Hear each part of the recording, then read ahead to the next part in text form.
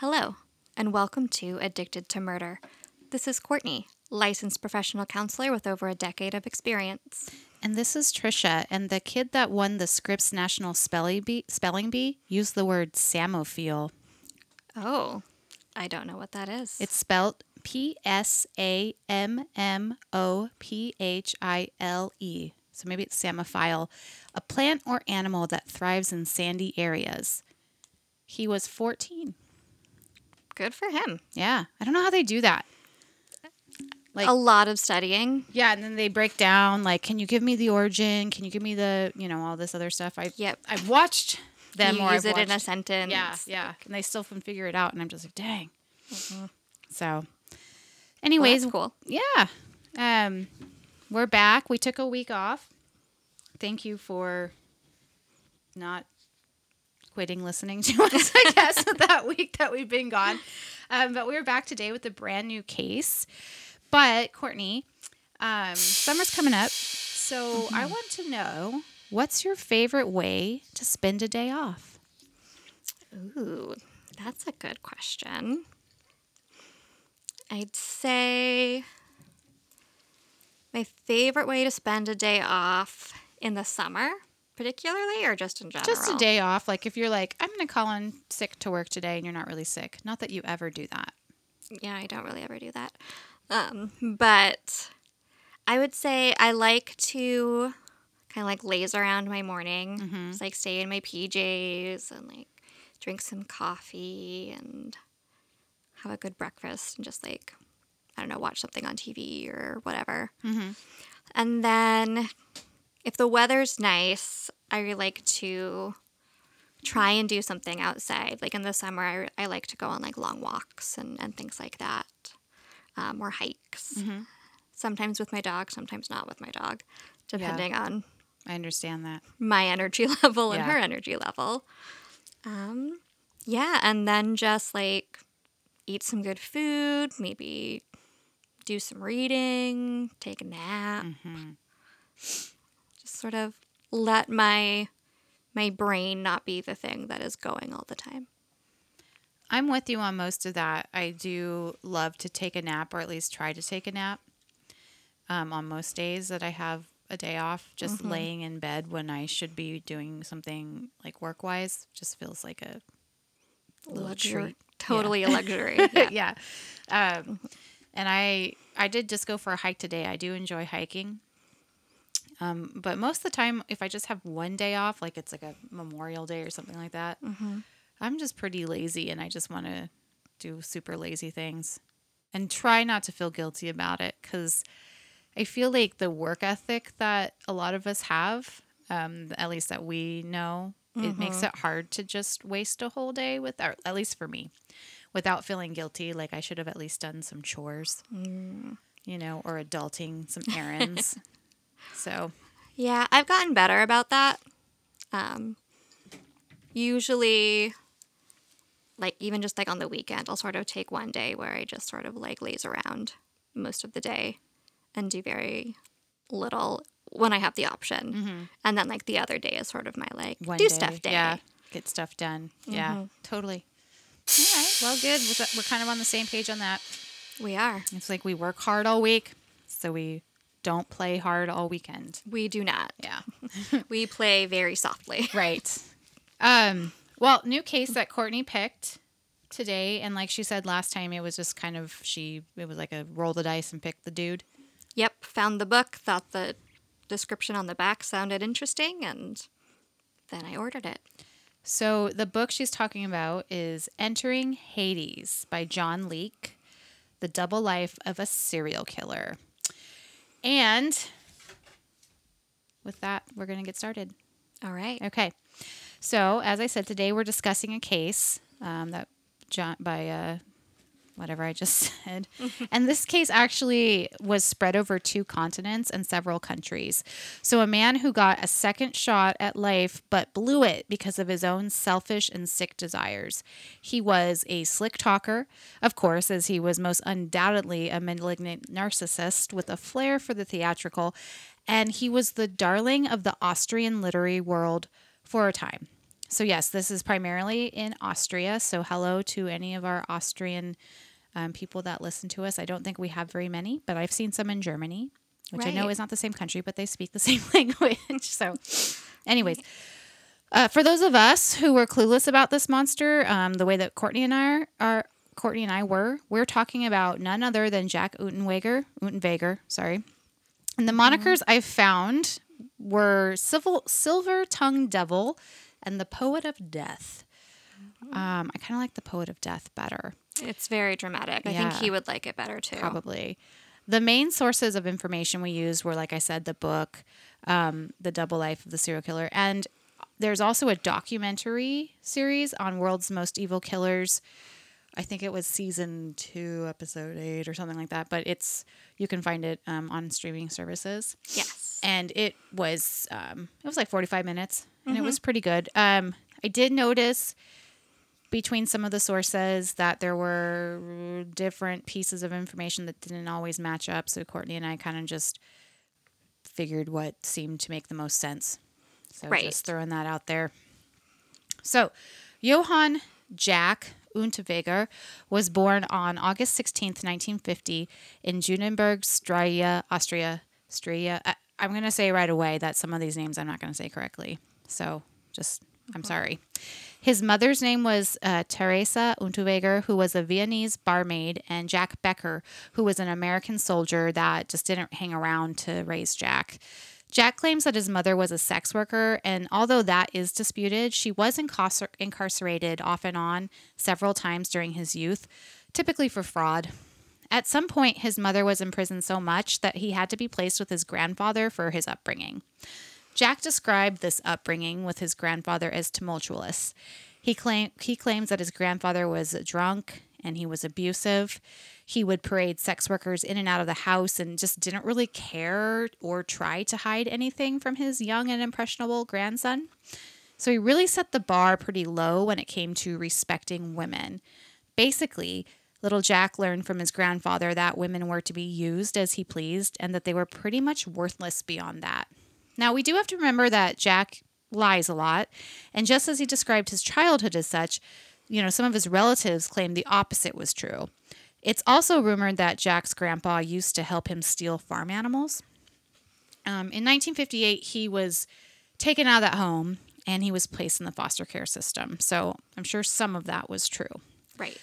So, Courtney, we have another not ideal childhood here. Mom in and out of jail, possibly doing sex work. But whatever she's up to, her son was taken out of her care and put into a home with a possibly abusive man who uses women to get his needs met and does it so brazenly in front of his young grandson. He may be using Jack to help him in the illegal activities. He may be physically abusing him. He's most likely neglecting him on some level. What are you thinking? I mean, we have seen really similar upbringings in a number of the serial killers we've covered. And without a positive role model really of either sex, Jack's worldview was very limited to the criminal and potentially abusive environment that he was raised in. He learned how to treat women by watching his grandfather use them for sex and then discard them. He learned that it's acceptable to steal, cheat, or defraud others in order to get what he wants and needs. Growing up in this world likely presented pretty limited options, as to what Jack thought he could do or who he could be as a person. And with his mom or any maternal figure, there was none. There was no one to offer a different narrative of this. So his mom basically abandoned him. And yeah, maybe not on purpose, being in jail or whatever, but basically she was no longer there. And this guy obviously was not fit to raise someone. And I got like a little Gary Ridgway vibe, but Gary Ridgway's mother was part of the problem and was definitely there. So not totally. Right. But Jack would later in life write a book that was based on his experiences. And throughout the book, there are recurring themes of him desperately trying to find his mother and the love that she is supposed to provide. He wants her to rescue him from his grandpa, but she doesn't ever come. His grandfather tells him that his mother is a, quote, tramp and just has no time for her son. Courtney, we see this mother-child bond being the most important bond in a person's life. Why do you think that is? Why is it seemingly so crucial? If we put aside having basic needs met, why can't a father figure be as pivotal? The cycle I see in these serial killers is that a man screws up a woman. The woman goes on to have a male child. Typically, they are the ones who become serial killers, so that's why I'm singling them out. The woman screws up that male child because of what happened to her, and the male hates women and takes vengeance upon them. It's like the chicken or the egg. It's a cycle, but it stands out in most all of these stories, especially those with narcissistic and sadistic tendencies. There's nothing inherently that makes it so that a mother-child bond is more important than a father-child bond. If a child has a present, caring, and responsive single dad who does the primary caregiving, then that would be the most important attachment in that child's life. This is just far less common, especially in the past, than for the primary parent to be the mother. We just usually see dads leave and moms are left to do all the work. So when we're looking at attachment and how it impacts relationships, the type of relationship between child and their primary caregiver is the most important part, far more important than the gender of the parent.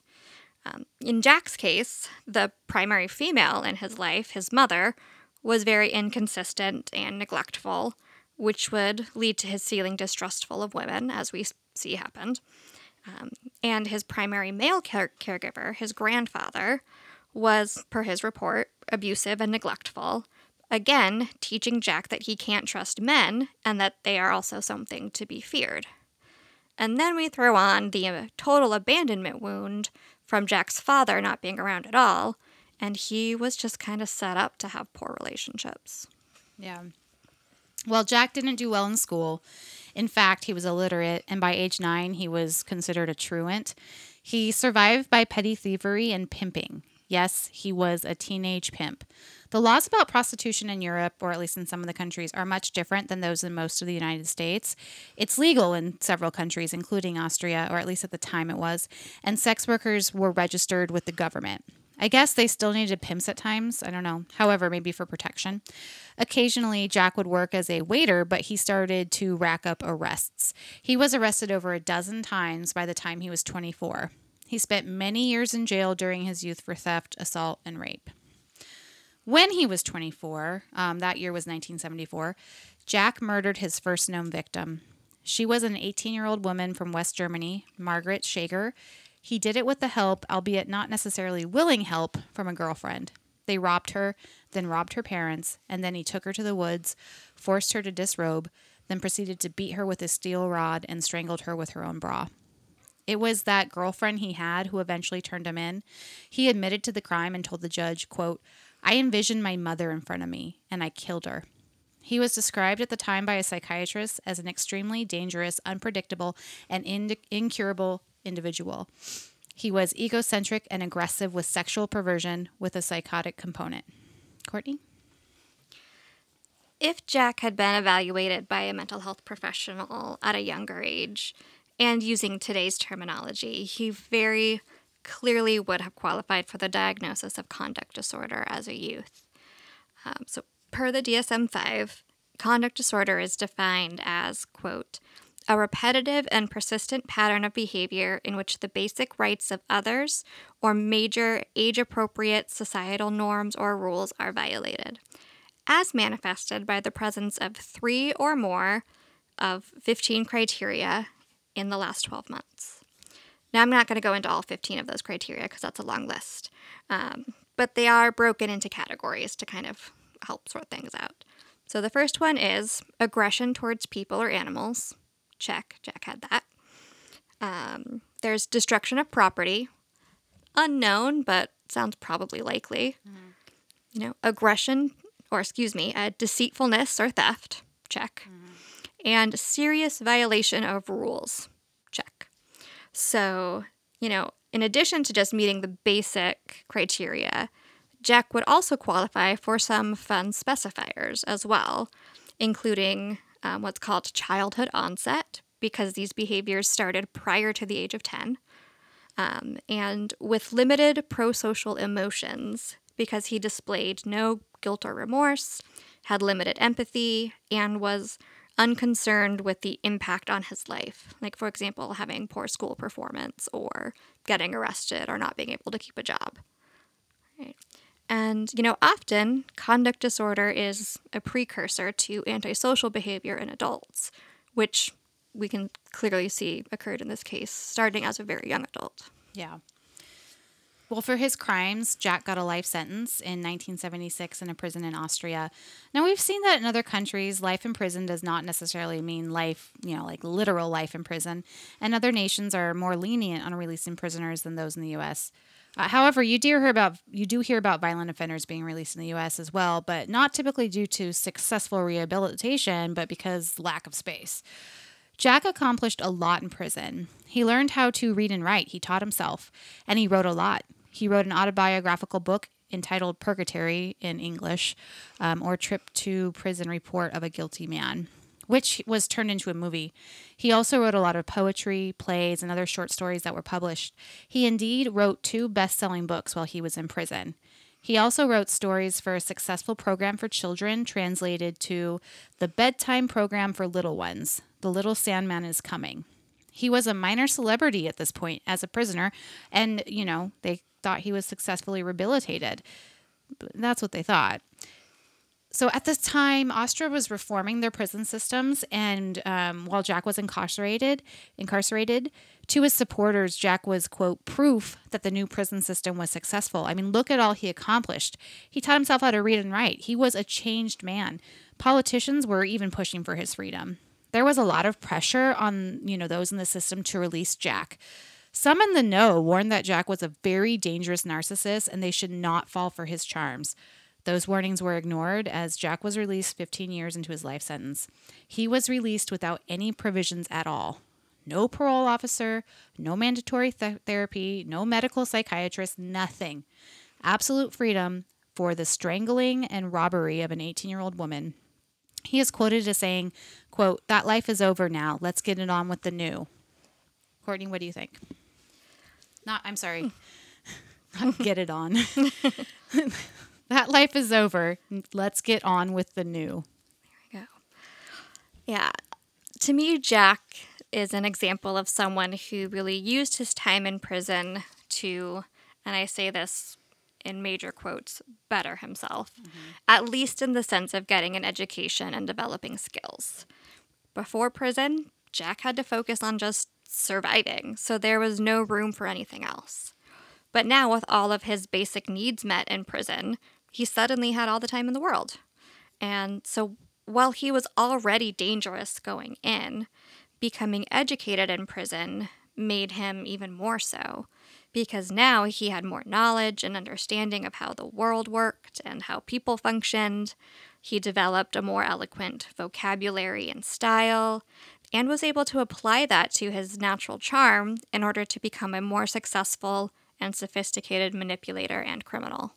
One of the psychologists that they were interviewing in the documentary that studied the case, I don't think she was actually part of his stuff, basically said that, she believes that prison reform can work if the inmate actually works on processing what they've done, that it's wrong, establish new behavior patterns, understand, how it should be in the real world and blah, blah, blah. But that he did not do that at all. No, he didn't work on any self-work as far as that goes. Correct. So when he was released, he was not at all different in that capacity than when he went in. He did improve in other aspects, of course, like, as we said, but that evilness aspect, or I don't want to call it evil, but whatever, that motivation was still there. So anyways, he's out now, and he moved to Vienna upon his release, and he really played up his status as the rehabilitated prisoner. He was like a golden boy in the literary circles. He bought a white Ford Mustang, and apparently this was like a statement car at the time. He was very flashy. We'll post some pictures of him on Instagram, and you can see his quirky outfits. He was pretty vain. He was doing radio shows, TV shows, book readings, poetry readings, All the things that could feed one's ego. He was a peacock. He also started doing journalistic stories for news organizations. He focused on criminal things like prison reform and prostitution and crime, etc. He had women throwing themselves at him, and he was definitely taking advantage of all the attention from these women. Jack may have had a lot going for him, but he also had that rage and that sadistic homicidal urge that he still needed to deal with. And he didn't wait too long before he allowed them to take over. Courtney, before I describe his killing spree, do you have anything else you'd like to add about, how he behaved when he got out of prison? Are we dealing with just, a malignant narcissist? And what does that mean, malignant narcissist? But they did use that to describe him. So just one other thing to note is that Jack now also had access to more money than he'd ever experienced before, which allowed him to blend in and join into the sort of higher class society that he wanted to be a part of. He was friends with many influential people in Vienna and definitely would try to use that to his advantage. And this does tie directly into the hypothesis that Jack was a malignant narcissist. Now, this is not an official diagnosis in the DSM, but refers to a more kind of informal subtype of narcissistic personality disorder, in which a person also displays antisocial, aggressive, and sadistic behaviors. The psychologist Erich Fromm, who coined the term malignant narcissist in 1964, used it or described it as, quote, representing the quintessence of evil, end quote. So just a little quick refresher. NPD, narcissistic personality disorder, is used to describe a person who has a grandiose sense of self and importance, believes they are special and entitled to special treatment, requires significant admiration, lacks empathy for others, and is exceptionally vulnerable to criticism.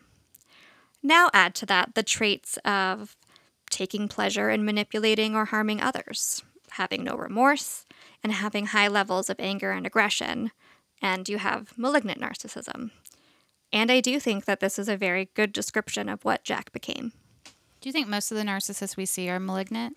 The ones that we have been talking about? I would say yes. If it's, they're a serial killer, then they definitely have that. Yeah, okay. that piece to them. In September of 1990, 4 months after he was a free man, is when we know he killed again. He went to the former Czechoslovakia. Her name was Blanka Bokava. I'm sure I said that wrong. But she was a 19-year-old shop assistant. She was strangled by a pair of stockings, probably her own. She was discovered in the woods, naked and sparsely covered with dirt and leaves. A month later, he killed 3 more women. Brunhilde Masser, age 39, was found 3 months after she was killed in the forest in Graz. Heidi Hammerer, age 31, was killed in Lustenau. Both of these women were found strangled by their stockings. Elfriede Schrimpf, age 35, was found 7 months after she had been murdered in the forest near Graz. One of the victims survived. No name was given in the documentary, but she was able to convey that sexual and sadistic acts occurred with Jack. The women he murdered were sex workers, and his sadism was obvious from the evidence found on their bodies.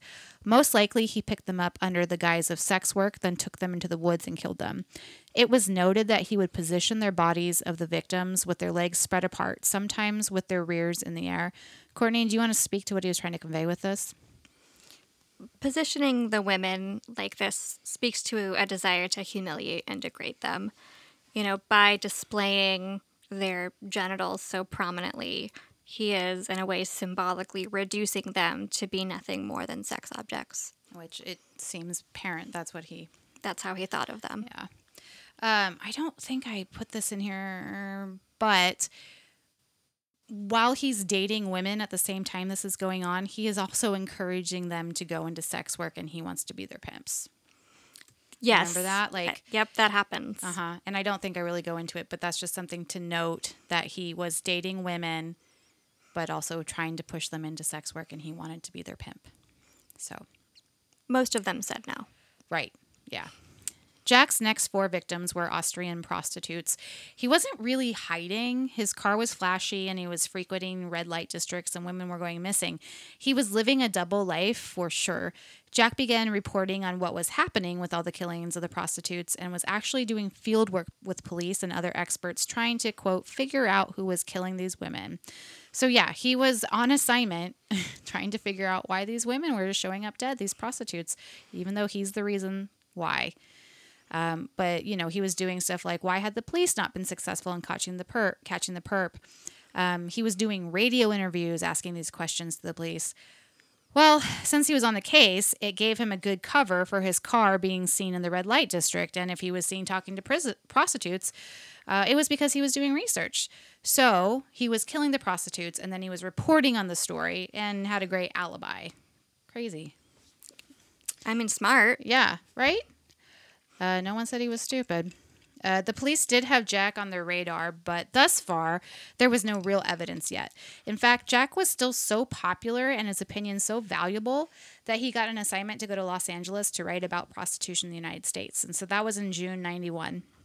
He went to the U.S., and of course, he was drawn to the infamous Cecil Hotel in downtown L.A. That place is so creepy. So many bad people have stayed there. So many bad things have happened there. I was thinking about rewatching that documentary because we know Richard Ramirez stayed there. Right. And then there was the dead woman found in the thing on in top the of water the roof. tank. Yeah. And then lots of suicides and murders and stuff. Anyhow, he stayed there as well.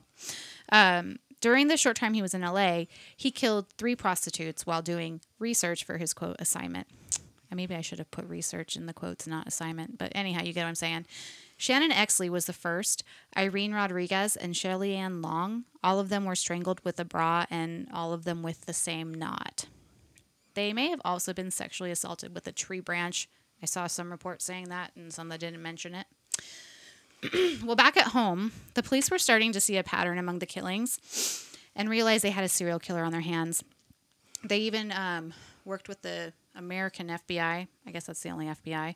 Right. Our good old behavioral science.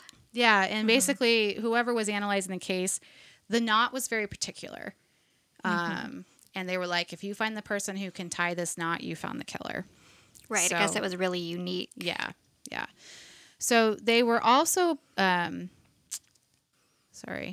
the cops were also able to see that Jack was near the places the women were found or went missing, and they realized that Jack was kind of becoming their main suspect because of all of this circumstantial evidence. Courtney, anything you'd like to comment on regarding his serial killings? I don't know if we've seen another that went so far outside of their hunting grounds and continued to kill. I think the fact that he just killed everywhere he went speaks to the frequency and intensity of his homicidal urges. He simply could not help himself when the opportunity presented, and his narcissism likely made it seem like he would never get caught. Right, and then, as with most psychopaths, they get bored and it's like stimulating. So like him being in a whole new territory that he doesn't know and being able to kill probably just was so titillating to him. Tempting. And especially, he was in LA doing ride-alongs with police officers and learning all about how they investigated and, worked the prostitution rings and things like that. So he was taking his assignment really seriously because he was doing ride-alongs with police officers. And the police officers liked him because he's charming. Right. And they were like, oh, this is kind of cool. He's from another country, comparing notes, etc. They did think he was weird. Because he is weird. He did dress not to the norm of He did show up as like a disco cowboy. Yes, he did in the airport. He did. So when he returned to Austria from LA, he brought an American girlfriend with him, but she only lasted a few weeks before he got bored and moved on. He started dating a very young girl, probably about 18 years old, from a prominent family. During this time, Jack was questioned several times by the police, and eventually an arrest warrant was issued, so Jack ran away. Jack and his teenage girlfriend went to Florida on the lam, but Jack was sloppy about communicating with his attorney and other helpers, aka the women he was manipulating back in Austria. And he is found eventually in Florida and then extradited back to Austria. The book goes back and forth about how he was fighting extradition, but eventually he decided he wanted to go back to Austria because the U.S. suspected him of killing the prostitutes. And he knew about the prison system in the U.S. And I think at the time it was the gas chamber at San Quentin if you were convicted in California and sentenced to death. So, not very many countries have the death penalty. So he eventually was like, get me out of here. Right. I want to go back to Austria if I'm going to go down for these crimes. And he was still pretty sure he could talk himself out of getting in trouble for these crimes. He had that narcissistic immunity you speak of. Right, exactly. Okay, well, eventually he's sent back to Austria, and he is charged with killing 11 women, including the 3 from Los Angeles. And that's another thing I learned in this case. I guess there are some international relationships that will allow one country to try a person for a crime they committed in another country, such as this. On May 28, 1992, he was back in Austria in police custody. 2 years later, he was on trial. This was the first Austrian case that used DNA as evidence. All of his fans sort of scattered about when it was pretty apparent that he committed these crimes. The knots he used were examined and presented as evidence as well. Austrian juries have 8 members, unlike the U.S. 12. If it is split 4 and 4 on, guilty or innocent, then the prisoner goes free. So if he could just convince half the jury he was innocent, then he would walk. Well, the final jury vote was 6-2, guilty of 9 of the 11 murders. So he received life in prison again. After his sentencing, Jack was in his cell for a whole 6 hours, serving his sentence before he hung himself with his shoelaces. And he used the same knot to tie his noose as he did to strangle his victims. Kind of poetic. The way he exited his life, I suppose. What do you think, Courtney? Yeah, you sort of touched on this, but one really interesting aspect of this case is that Jack was so narcissistic that he really believed that he could get away with murder. He chose to go back to Austria when he was caught, in part because he believed that his fame and his association with influential people would keep him from being convicted. And after all, he'd convinced them before that he was a changed person, so why would this time be any different? And so he was genuinely shocked when he was found guilty. Like, he did not expect that that could even be a possibility. So, that's interesting. Like, being so sure of oneself. Mm-hmm. As someone who suffers with insecurity and low self-esteem, I can't even, I don't know. He knew he did it, but he just was so sure of himself that he could convince others that he didn't, that he was a good guy, that he basically bet his life on it and got sent back to Austria instead of fighting extradition, where maybe in California there wouldn't have been enough evidence. Maybe. He had way less of a trail in LA than he did in Austria. He was there for 3-4 weeks. Mm-hmm. He didn't. So anyways, yeah. Right. But anyways, I do think he was definitely addicted to murder. I mean, he couldn't even hold off enough to get back home from LA to pick up on it again, which you had said. It was like the urge was so insatiable, he couldn't even wait for a couple weeks to do it. Mm-hmm. So exactly. Anything else you want to say? Just that I think this is another one of those cases where people need to listen to the experts. Mm-hmm. Yeah. Right? The psychiatrist, the therapist, the psychologist, they all said, this guy is dangerous. Don't let him out. Right. I mean, they said that upon his entry into prison the first time, and they definitely were being emphatic about it when he was like going to possibly be released. They were like, he has not done the work. Right. He does not feel remorse. Yeah. So in this case, they had him on murder and they let him go. And then he murdered 11 more women. Right. And there's, he's suspected of murdering more people, like, before he went in the first time. It's just one of those things we'll never really know because he's gone. Right. I mean, I guess and he lied a lot about his life. Right.